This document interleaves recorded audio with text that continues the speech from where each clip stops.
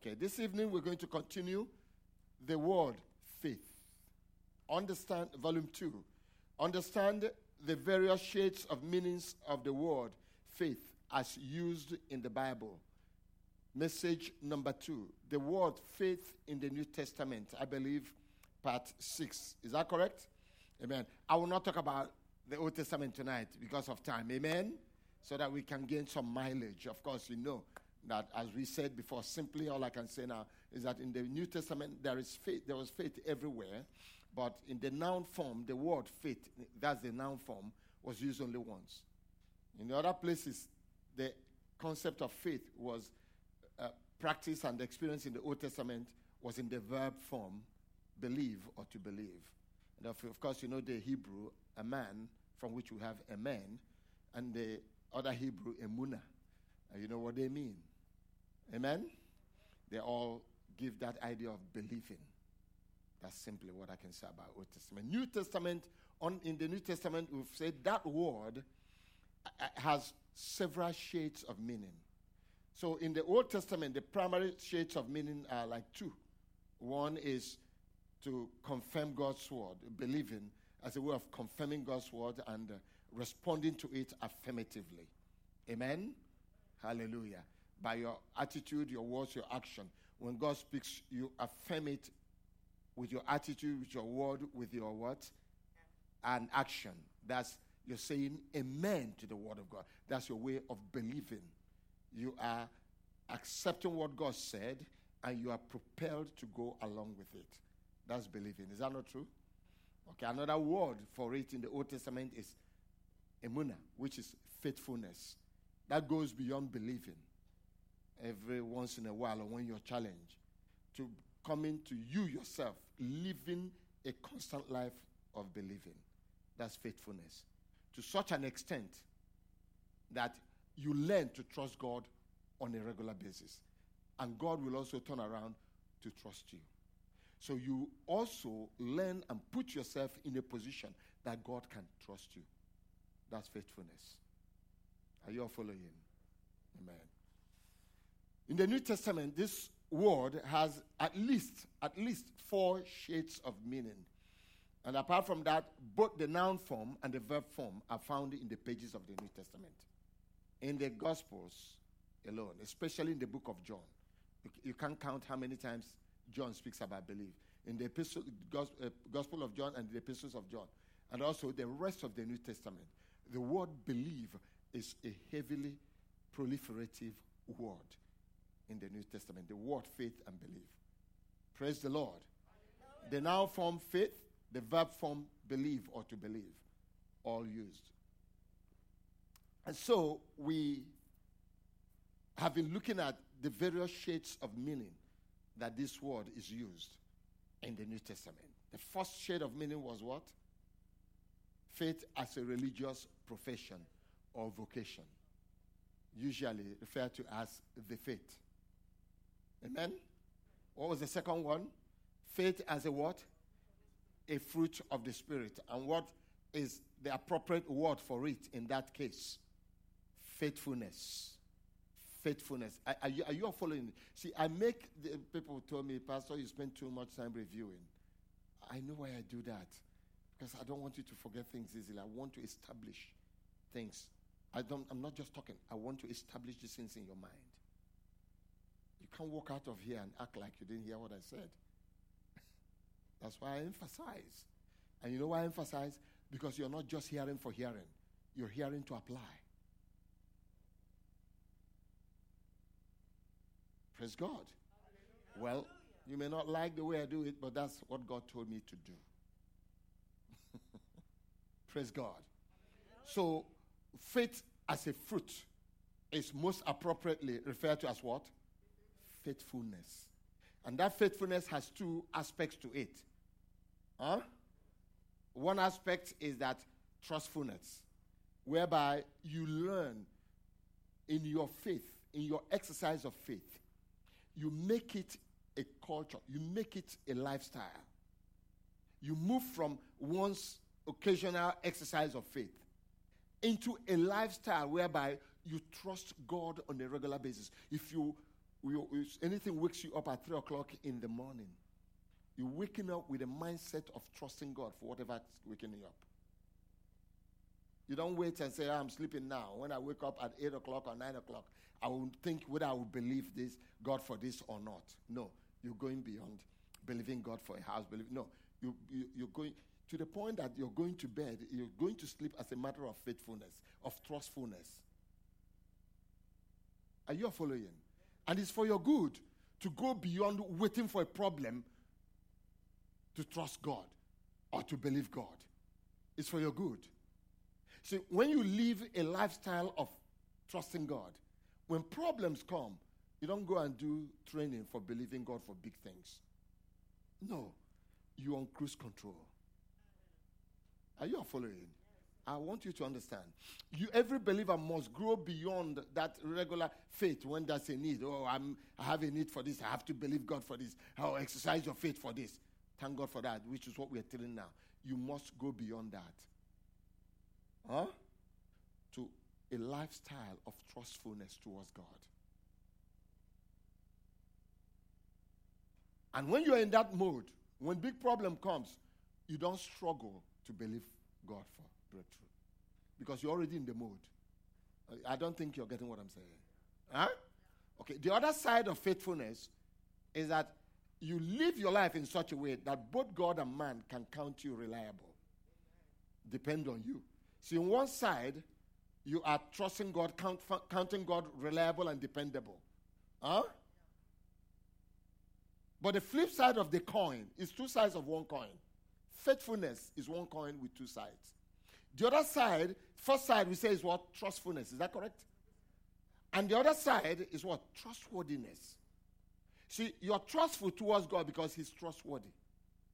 Then God flips the coin. He wants to be trustful towards you because also you're trustworthy. But you don't become trustworthy overnight. You cultivate it because it's a fruit. God, by the Holy Spirit, sowed a seed of faithfulness in you, of trustworthiness in you. But it's your job to cultivate it. And guess who will get you to cultivate it the more? Men.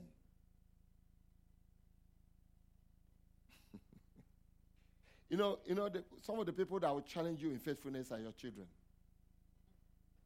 You don't understand what I'm talking about. The baby, when she wants the breast milk, does she want stories? You know why you have to come back from work on time? It's because the nanny has been trying to feed him or her with every other thing. He's looking for that breast milk. Is that correct? And by the time you come, you spend 15 minutes apologizing to him, looking him in the eye. Is that not true, mothers? I've seen you do that. Because when the baby cries, he wants the mother there. So they will challenge you in faithfulness. You're coming back from work, when we were growing up, when our mothers and grandmothers went to market, they know they have to buy some stuff. They know. There are things they know they must buy because, especially if you're a grandmother, all the children are waiting for you. They see you walk through that door. They gather. You better not have a story. So your children will teach you faithfulness. When you have children, do you have a choice whether you cook or not? Do you cook when it's uncomfortable for you? Even when you yourself are not hungry. What do you say to yourself? Especially mothers. I got to cook. Why do you have to cook? See, there's no house in the house. No food in the house. If it were you alone, you go and buy cookie and go to bed. But you can't tell that to a baby. So I don't know if you understand what I'm saying. And God will leave men alone to teach you faithfulness. And it starts from your house. Trustworthy. Children come back from school. They say, Mommy, I want to eat. Why? They expect that mommy has to have food. Years ago, if I call this little boy's name, you know him. He came back from church. On Sundays, when those days, we expect to eat rice every Sunday. So he came back from church. And he wanted his rice. He said this in my language. I can't say it to you. Otherwise, that's you get the full meaning. When he said he wanted the food, they said, okay, hold on. We're still cooking it. He said it's still being cooked. The English doesn't come out good. If you want it in my language, that's how he said it. You come and see me after. He said it's still being cooked. Can I say it the way he said it? Okadinoko. Is it still on fire? Are you getting what I'm saying? He's giving you notice next time. When I'm coming back from church, it should be on the table, not on fire. So the mother learned. Said, Okadinoko. Is it still on the pot, on the fire, on the stove? Are we all learning? Are we all learning? God expects to see some of you in the sanctuary before anything happens. You don't stay home and say, have they come? Christians plan for meetings. Some people are home and say, who and who are there? Who are you counting on to be there?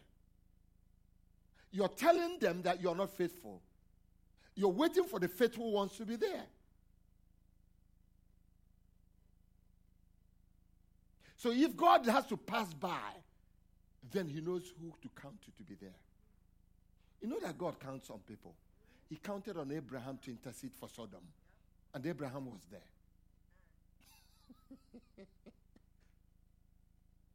He counted on Mary. Oh, you want to know how many people God counted on in the Bible?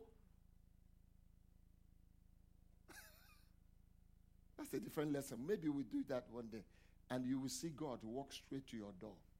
I say, are you counting on me too? All right. So we went to the third type of faith. What was that? Apprehending. Come on now, church. Apprehending and what?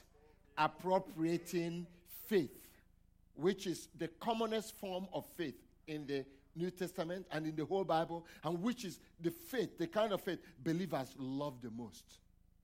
That I will tell you why. But don't get stuck there. It is, faith as a means, as a set of sense organs by which the soul apprehends and appropriates God and his grace. Does anybody follow what I'm saying? Okay? I said it is the faith or a pair of spirit sense organ with which the soul apprehends God and all that God has for you. With which the soul apprehends invisible realities, invisible and inaudible things, and with which the soul apprehends spiritual things or spiritual realities. It is faith as a pair of sense, as a set of sense organs, or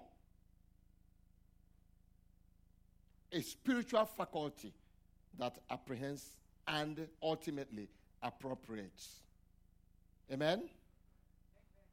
I said it's a spirit faculty or sense organ with which the soul apprehends and appropriates grace.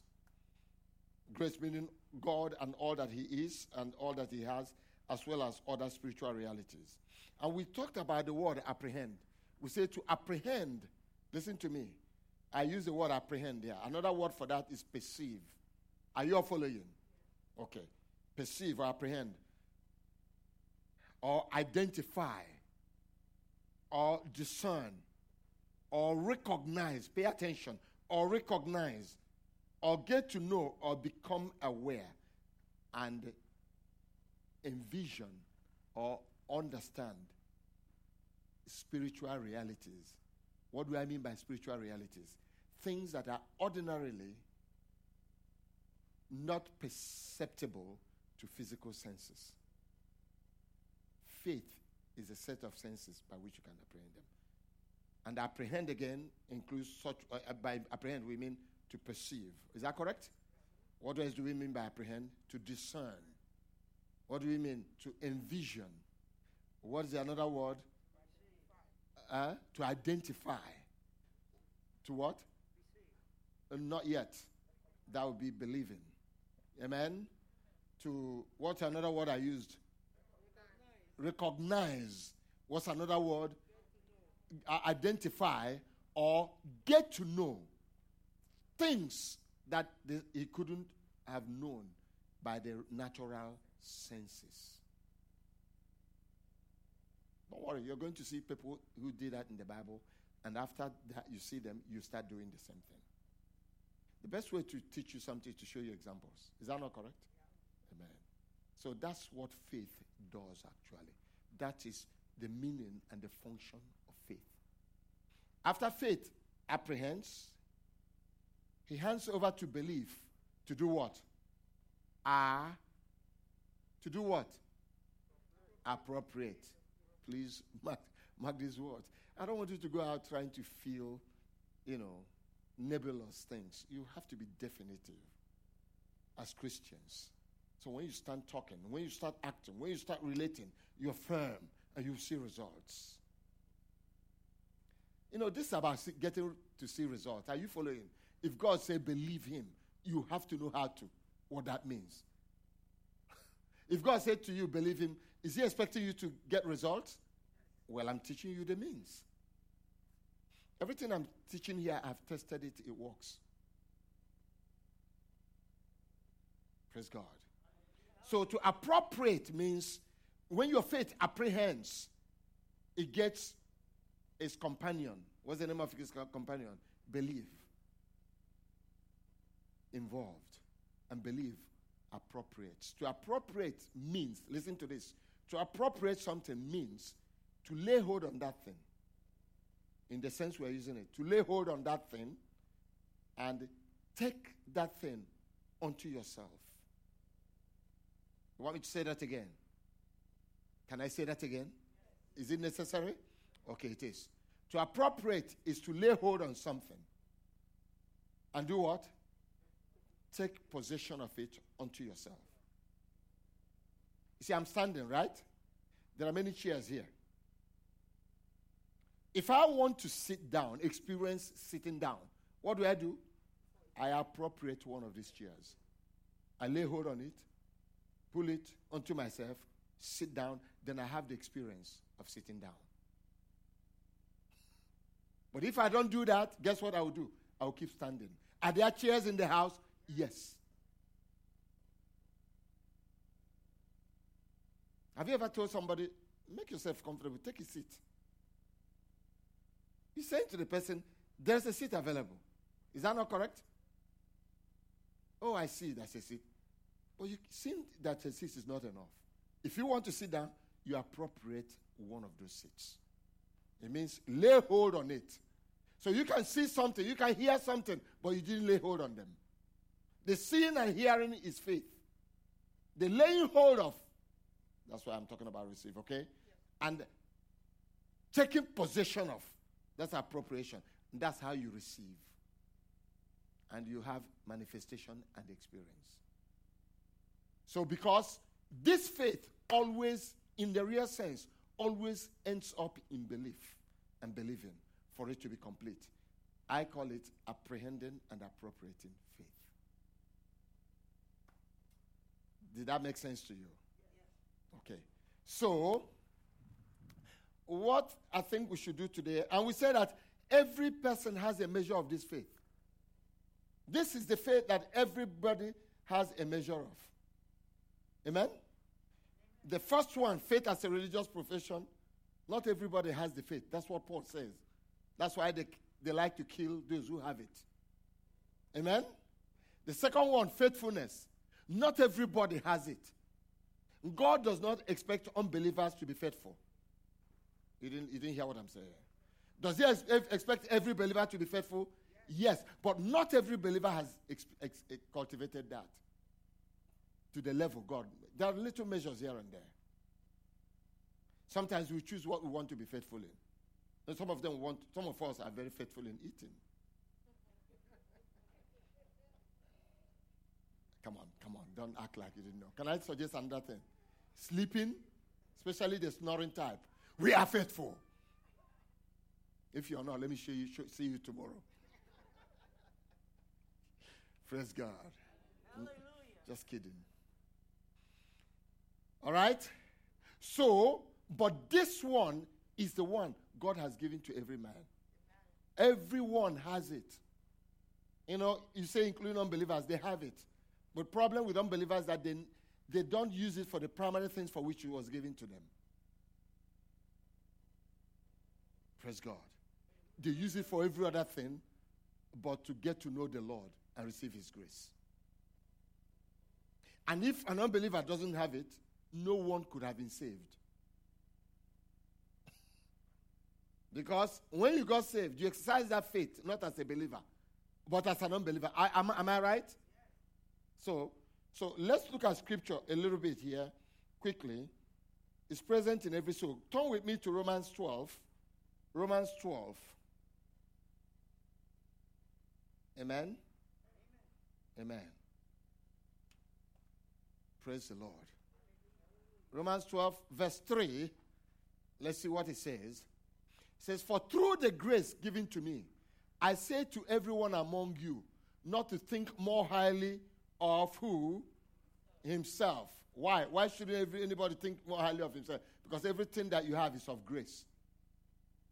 You didn't earn it. You didn't qualify. God gave him to you, including God. He gave himself to you. He gave all that he has and all that he is to you. Is that correct? So don't think as if you are the one that earned those things or brought them, okay? More than he ought to think. But to think so as to have what? Sound what? Judgment. As God has what? Allotted to each what? A measure of faith. Every one of us has a measure of this genus or quality of faith. But do we have it in different measures? Yes. There are measures dependent on how much and how often we use it. Praise the Lord. I said hallelujah. Amen. Next, let's go to 2 Thessalonians chapter 3. 2 Thessalonians 3, verse 2. Quickly, please. 2 Thessalonians 3, verse 2. Let's start from 1. Amen. Finally, brethren, pray for us. Paul was asking that the word of the Lord will do what? Spread what? Rapidly. Ministry. Is that correct? And be what? Glorified. Just as it did also with you. He ministered to the Thessalonian Christians and they received. They were idol worshippers. But they received because they exercised so quick so much. Paul wrote them after and said, when I came to you and preached to you, you did not take the word I spoke to you as the word of man, but as the word of God, which is really what it is, which works what? Effectually in you. Who do what? Believe. So he commended them for their faith. He said to them now, pray for us as we go to other places, so that the word of God will also be glorified by those men and received by those men, just as you people did. Are you all following? Watch. What's he asking for? Protection. That we will be rescued from who? Perverse and who? Evil men. I think we read this scripture on Sunday. For not all men have faith. Now, this is where people say, oh, you see, not everybody has faith. No. But the faith he's talking about here is the faith. Being a believer. What he's saying there is that not everyone out there is a Christian. And because they don't have Christ in them and they don't have the Spirit of Christ, they could kill somebody. Are you all following? You see the difference? So somebody can confuse you and say, see here, I say not all men have faith. But the other way, he said, God has given faith to each man. Is that correct? They say, oh, the Bible is contradictory. The Bible is not contradictory. You have to understand. What happened is that in the original language, it will say, if you check the margin of your Bible, it will say, not all men have the faith. If you look at the margin, you see there's a definitive article there. So faith here is faith as a religious profession. You see, there are men out there who are perverse. Why are they perverse? they are not in Christ. So they're prone to do anything. Abnormal things, crazy things, things that are contrary to God. Are you following? And they are therefore what? Evil. So clearly it's not talking about believers. Are you all following? And what's his reason for using such strong words? For not all men have faith. Meaning not all men have believed in Jesus Christ and have received Christ. Not all men are in Christ. That's what he's saying there. But in the other passage in Romans, what he's saying, that faith as an appropriating faculty has been given to each one. Is that clear? Now, here's what I'm going to do now. For you to be able to understand this type of faith whenever you find it in the New Testament. Here's what I'm going to do. I'm going to show you what God has given it for. What does it function? What is this function? What is it used for? Are you ready? One word I can say is that it is used to apprehend grace. Praise the Lord. It is used to do what? Apprehend grace. That's the big idea there. So what is the first grace? It is used to apprehend and appropriate grace. So what is the first grace? The first element of grace that I've told you over the years was the most important element of grace that anybody needs. Can anybody help me with that tonight? Come on, think now, think. Because I say this in the last few months, I've said this almost every Sunday morning. What is the most important aspect of grace that everybody needs? Grace. Believing is a way of receiving it. That package known as grace was the most important aspect. The first thing that you need out of that package. No. I say this every Sunday. No. I say this every Sunday. No. I've taught you that grace is a package, right? What is the most... No. The question is clear. What is the most important element in that package known as grace? That everybody needs. The first one, not second, number two, number one element, number one content of that.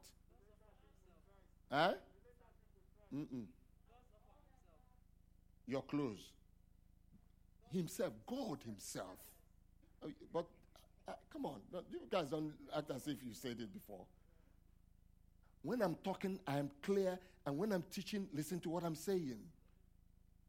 It doesn't feel good that after all this teaching, you don't seem to connect. I know you're connecting in many other areas. So what is the first thing you need out of grace? God himself. Is it clear to everybody now? If you don't accept God, you're not entitled to any other part of grace. I'm not talking about unbelievers, I'm talking about believers. And you know the level of grace I'm talking about now, not common grace. Because unbelievers receive common grace. Is that correct? But I'm talking to believers. What made you believers is that you accepted God. You apprehended and appropriated God. Is that not true? Okay. So let's see how this faith apprehends. So the first thing this faith for believer apprehends and appropriates is who? God. Listen to me. Grace, our definition of grace here is God's offer of what? Himself. What else? All that he is and all that he has. Then all the other things you guys were talking about come into that. Are you following? Okay. So let's look at how people use this faith to apprehend and appropriate God. Amen? And that will help you also. Because I have had people ask me, does God exist? I say yes. They say, how do I know? That's a very important question. The only way you can know, remember our definition of apprehension, then the only way you can lay hold on God is by faith. Can you see God with your natural senses? That's it. So what? But God expects us to see him. So what is God asking of us? Use your faith. Are you following? So how can we use our faith to see God? That's what I want to talk about. You know, when we send you to evangelism, this is one of the questions unbelievers will ask you. This God you people talk about, they'll ask you, have you seen him? Has anybody ever asked you that question? The truth is that with your physical senses, you can't see God. But if you have faith, you see God all the time. You relate with him all the time. You speak with him all the time. And when you tell an unbeliever, he thinks you're cuckoo. And don't blame him, because he's not operating where you're operating. Am I making sense to you? You come to work and you're singing to God as if God is standing by you. The unbeliever said, I don't understand this person. Don't blame them. They call your phone and you leave this sweet message about God. They say, these people talk about God all the time as if they're sitting with God. Have they seen God? They are right. You know why they are right? Because you're operating on a different frequency from them. They're in the flesh, carnal. You are in the spirit. They're using all the time, 24/7, they're using their physical senses. But you're using the physical senses, and also you have another set of senses known as faith.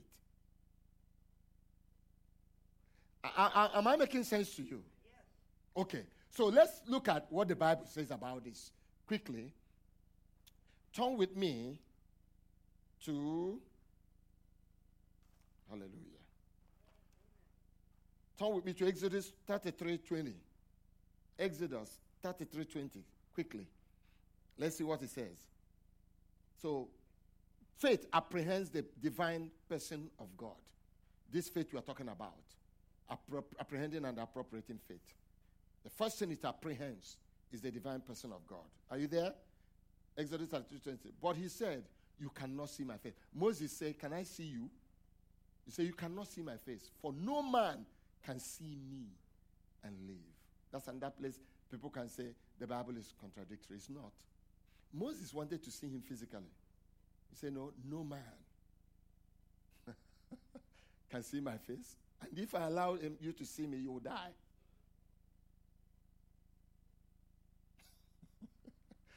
Praise God.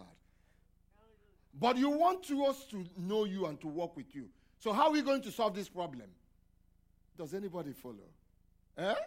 If we cannot see you with our physical senses and live, and then you say you are our father, you want us to relate with you. So how are we going to relate with you? What's the answer? Faith.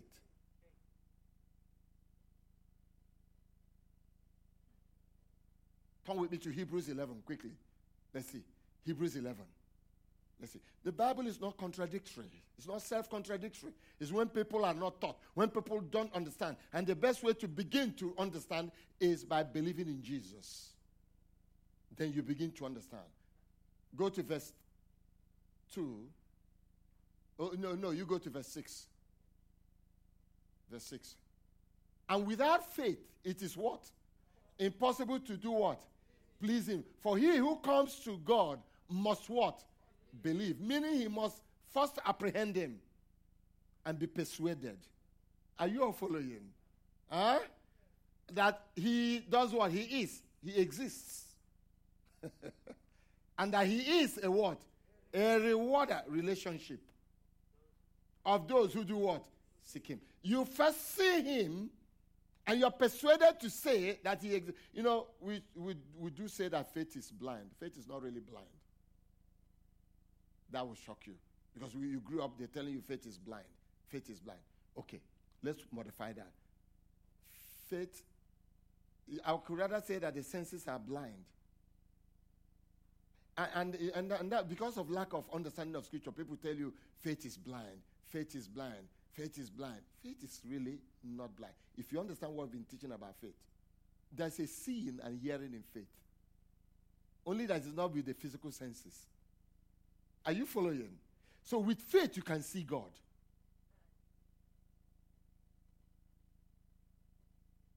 That's why you don't have struggle anymore thinking whether God exists or not. You know that?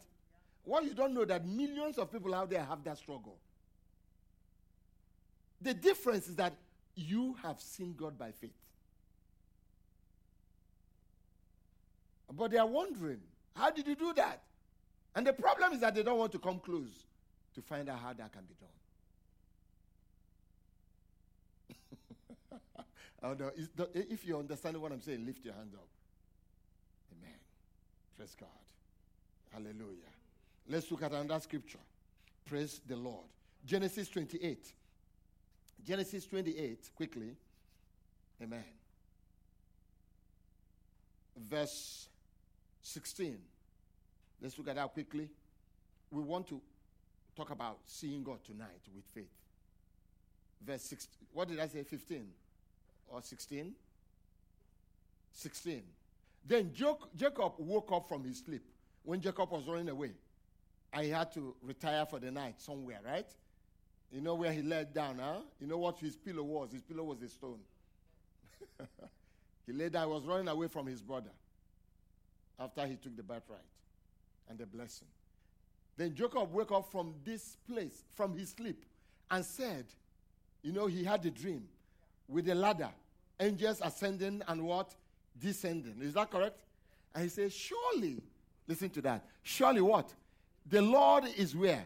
In this place, and I did not what? Know it. Notice, Jacob had moved from not knowing that the Lord was in that place to knowing. What made the transition possible? Faith. He showed up in a dry place. All that was there was stone. He took it commonly as a wilderness where those who are running away can lay down and sleep until he was put to sleep. If he was awake all day, he may not have seen it. When he saw God, are you following him? He woke up and said, surely, that's an oath. God is where? In this place. And I did not know it. Why is he didn't know it? Because he was walking with his senses. Now that he has got to know it, what was he walking with? Faith. Do you know that you can have faith when you are sleeping? And that's not a license to come to church and sleep. Okay? Because in that one is that you're in the spirit and things are passing over your head. Okay? Don't give me that. Pastor, but you said you can be sleeping and have faith. No, I mean a sleep where the Lord can show up. Not when you show up in his house and you're sleeping. No, you're sleeping in his house and your house and he shows up. Okay? And that's not a license for prayerlessness. Are you following? You can have a word of knowledge in your sleep. That's what he had. Through a dream. Let's see the next verse. So, he was afraid and said, how what? Awesome is this place. Listen to the next line. This is none other than the house of God. You know what that is in Hebrew? Anybody knows? Bethel. You know, in English people call it Bethel. It's Beth. Beth is house. El is Elohim. But in English, if you call it Bethel, they say you have an accent. No, did you understand what I'm saying? If you say Bethel, they say that he's African. He's Asian. So how do they call it? He says Bethel. That's not Hebrew. Hebrew is Bethel, and that's a hyphen. Like Michael, it's not really Michael. It's Mikael.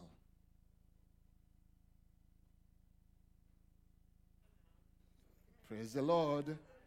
Praise the Lord. If you see people call Michael, they're destroying the name. And some Michael, if you call them Mikael, they may sue you.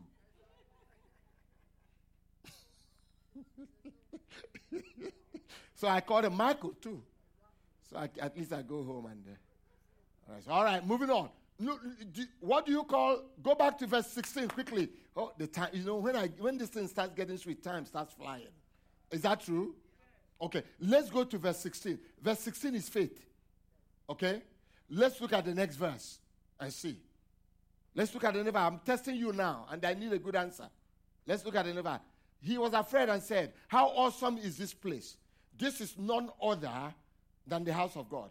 And this is the what? Listen to that. The gate of what? Heaven. What do you call that verse? Appropriation. That's believing. because of what faith has shown him, he was persuaded. Now you're getting these things. He was persuaded to say what he said. And not only that, he named the place the house of God. He believed.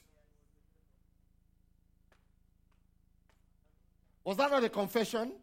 Where did that confession come from? Faith. Persuading his heart. His attitude changed. He said, this is no ordinary place. When faith shows you something, that thing doesn't get ordinary anymore. Even believers, when you see believers, you begin to see them as not ordinary people. But us, we say you have faith. You talk down on any believer. Pastor is nobody.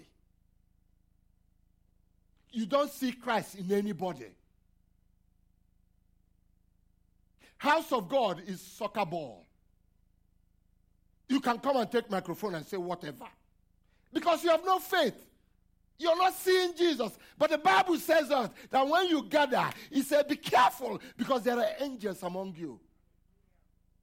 If you believe that, you watch your conduct. No, come on. Am I saying the right thing? You don't just do anything you like because the Holy Ghost is in the house and the angels are there. They say, no, don't touch the person. He has to express his hurting. Praise the Lord. Hallelujah. Thank you for saying hallelujah finally on that one. If people understand what we are dealing with, the things of God are not held sacred anymore.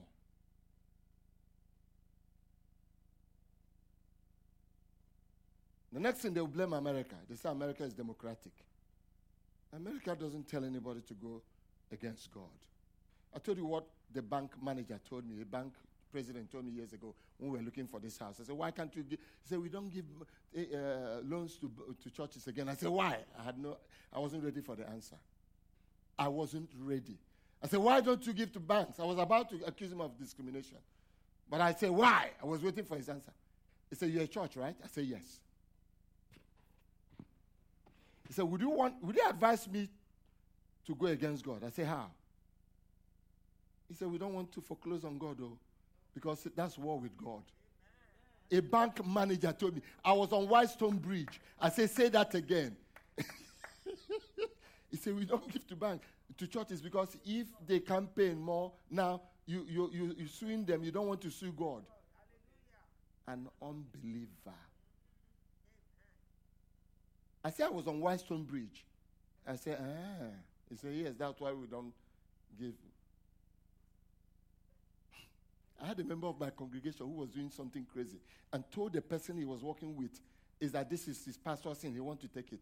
The unbeliever said to him, that's your pastor's sin and you want to take it? He said, are you crazy?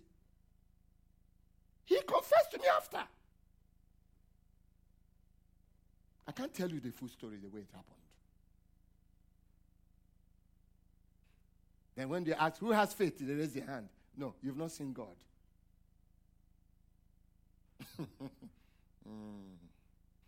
Praise the Lord. Amen.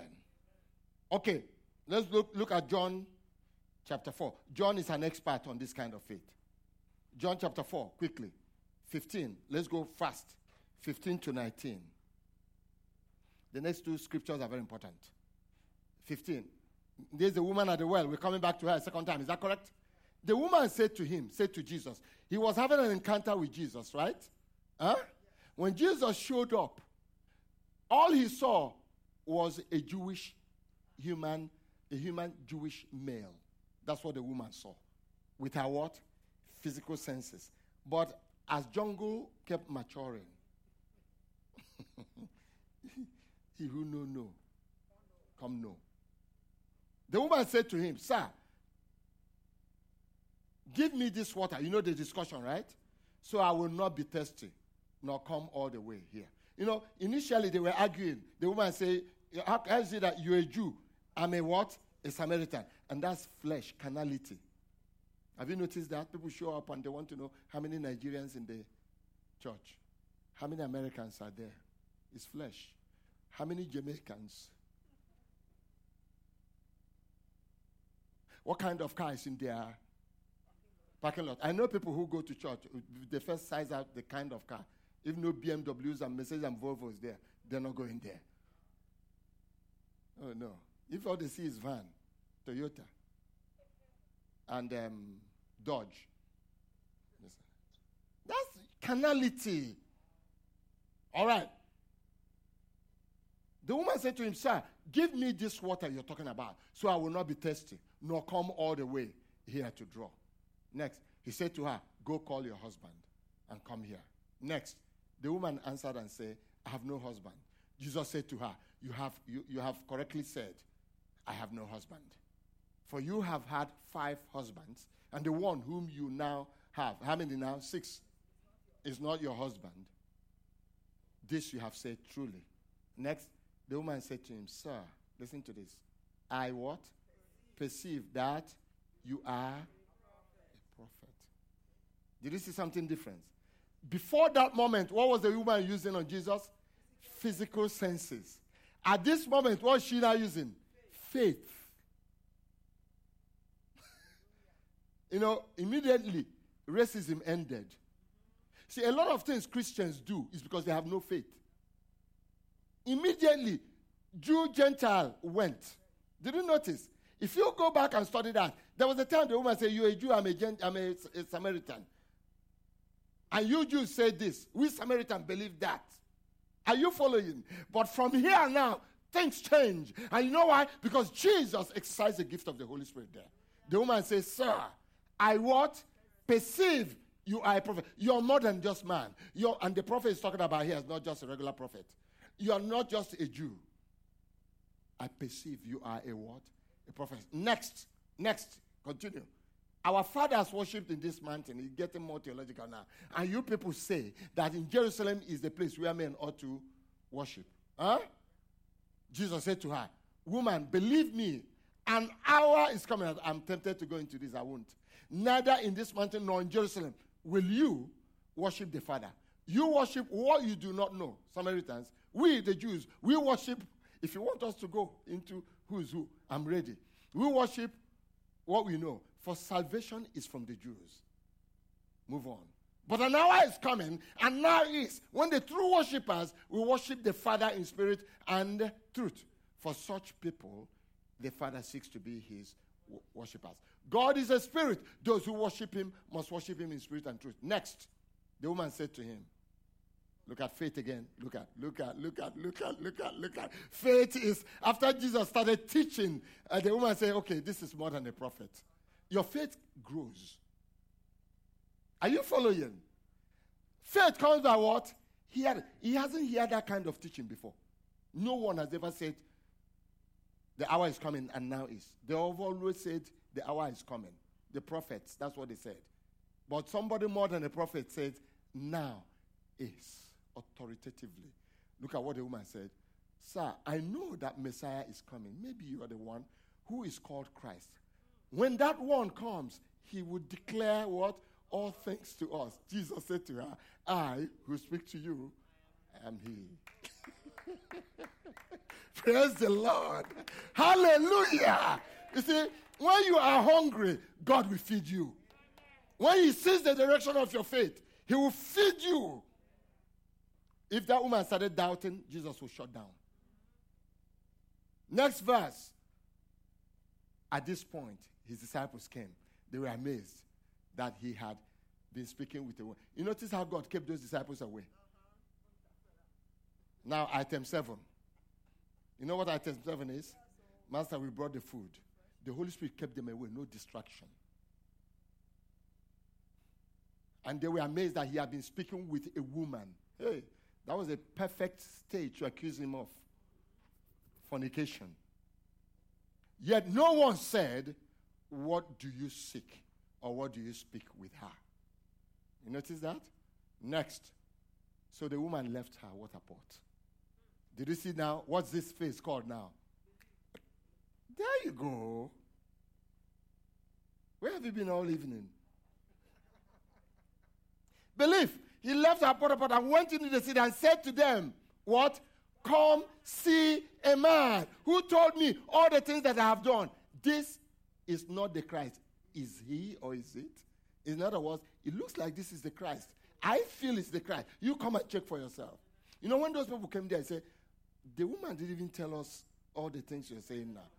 They begged him to leave their village, but they are simple people. Believe. So you see, apprehending and what? Appropriating faith. Woo! Praise the Lord. Let's go to John chapter 6. John 6:40. John 6:40. Amen. John 6:40. Come on, I want to get this on the tape. Verse 40. John chapter 6, verse 40. Hallelujah. I need a bigger amen. Amen. For this is the will of my Father, Jesus was speaking, that everyone, listen to that, everyone who does what? Who beholds who? The Son, and what? Believes in him will have what?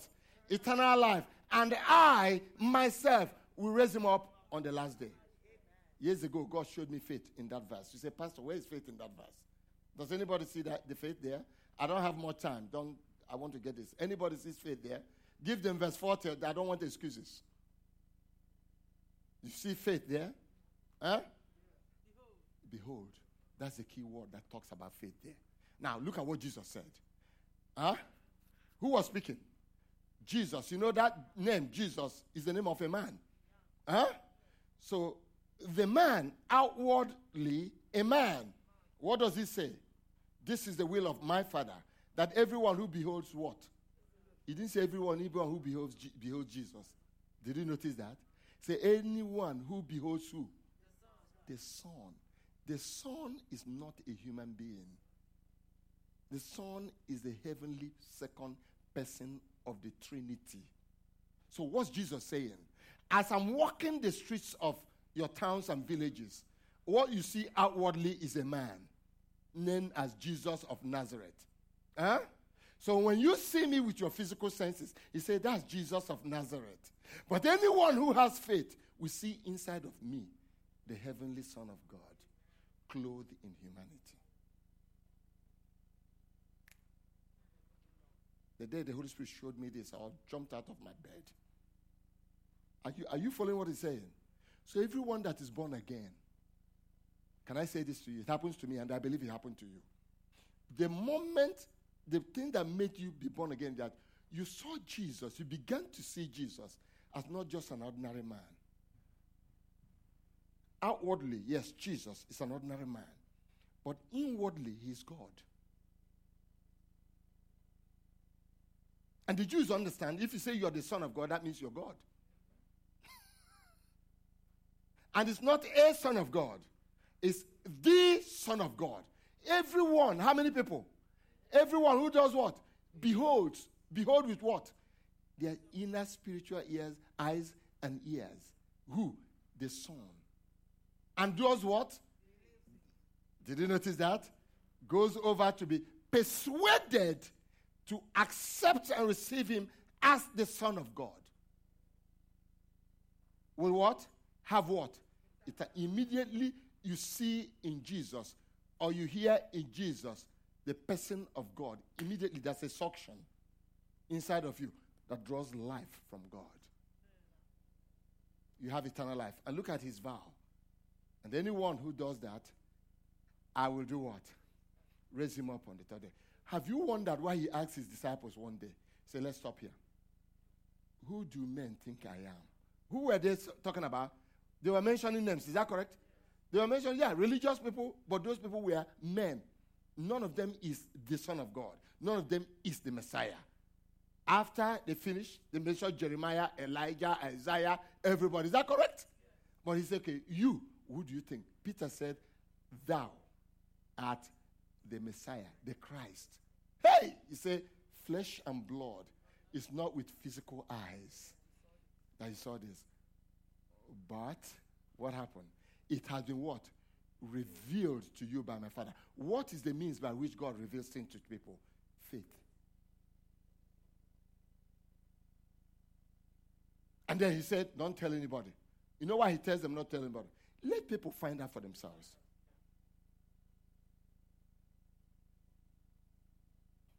Okay.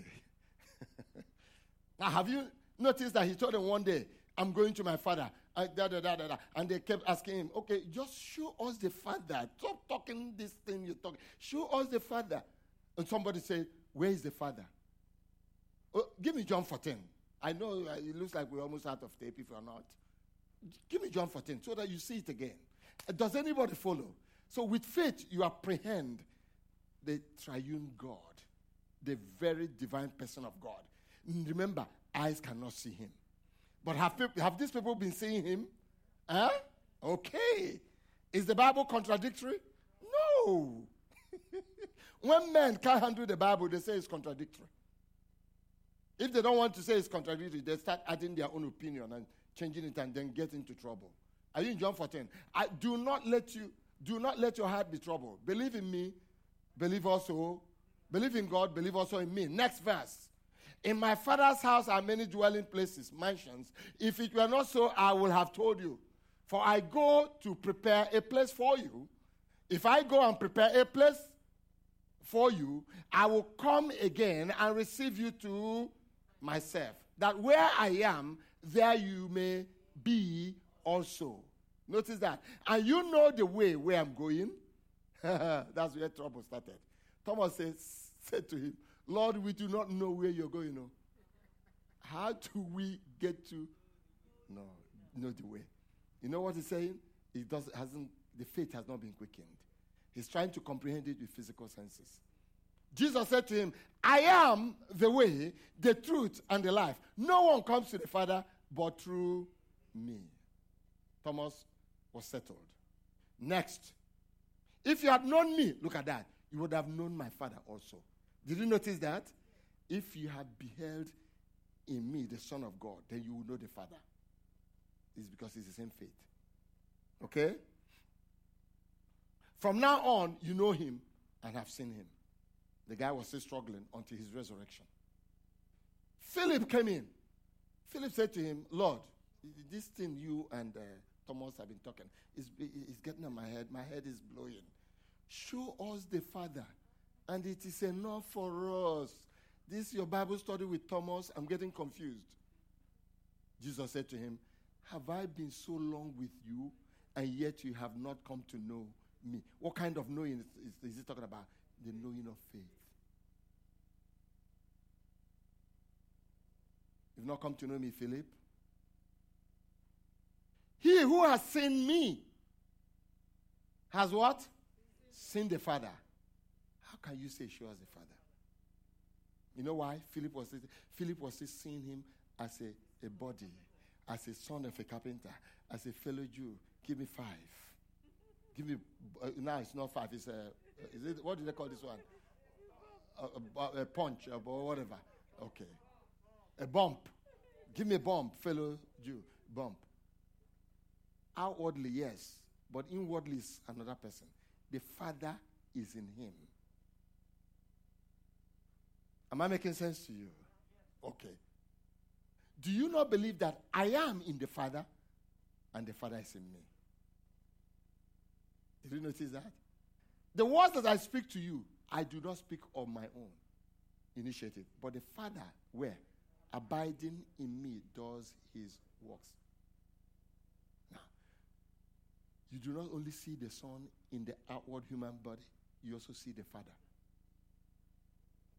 Believe me, be persuaded, go forth, follow me, and keep saying to people and relating with me in your actions as one who is in the Father and the Father is in him. Otherwise, if you cannot handle that, when you see the kind of works that I do, because of the works they do, only God can do the things Jesus did. Let me say this to you. In the time when Jesus was on earth, there were other people, miracle workers. But his own was on an extraordinary level. I will show you an example. Amen? Next verse. Truly, truly, I say to you, he who believes in me, the works that I do, he will also do, and greater works than this, and so on and so forth. But do you understand what I mean with your faith? Why did Nicodemus come to him? He said, yes, Nicodemus was seeing this guy But at some point, he said, there is something different from other miracle workers. He came to him by night. He said, Master, I know you come from God. That's the Messiah. I see other miracle workers, but you're only. You know what he said next? No one does the kind of miracles you do except the Father is in him. For Jesus to help that faith more, he said, unless you are born again, you cannot see the kingdom of God. In other words, if you want to see more, if you continue to believe in what I'm saying, then that second one now threw him apart. He used his mindset. Say, born again, okay, do I have to go back to my mother's womb? That what's speaking there? Natural senses. Are you following? But with inward, how many of you are born again here? How many of you went back to your mother's womb? Your mother wouldn't have let you go because your head is too big now. I'm telling you. I wouldn't, if I were a mother, I wouldn't let you come near me because you're born again. Praise the Lord. Praise the Lord. Amen. Come on.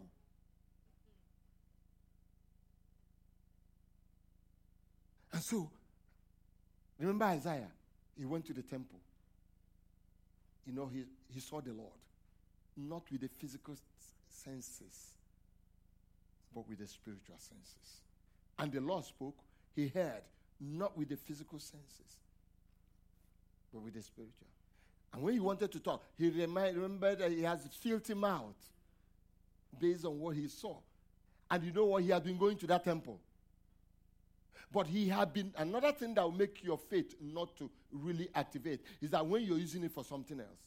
When did Isaiah go to that temple? What year? Anybody remember? The year Uzziah died. Because he was looking at Uzziah. Uzziah was a king. He was seeing him as the final, as the God himself. But the man was put aside. Then his eyes opened. Are you ready to pray tonight? Did you receive tonight? Can you behold God now? Huh? I like something I think Peter, one of the apostles, said. He said, you have not seen him, but you love him. He's talking about Jesus. Meaning you've not seen him physically, but you love him. How did you get to love him? You can't love somebody you don't know or you've not seen. But you've seen him with the eyes of faith. And you love him with that. But physically, you've not seen him. How many of you have seen Jesus physically? That's it. But do you love him? You must have seen him one way or the other. Come on. And that way is by faith. If you love Jesus, stand to your feet. Woo! Mama kasha. Zampoko riada. Come on. Just lift your hands up and let's bless him. Let's bless him.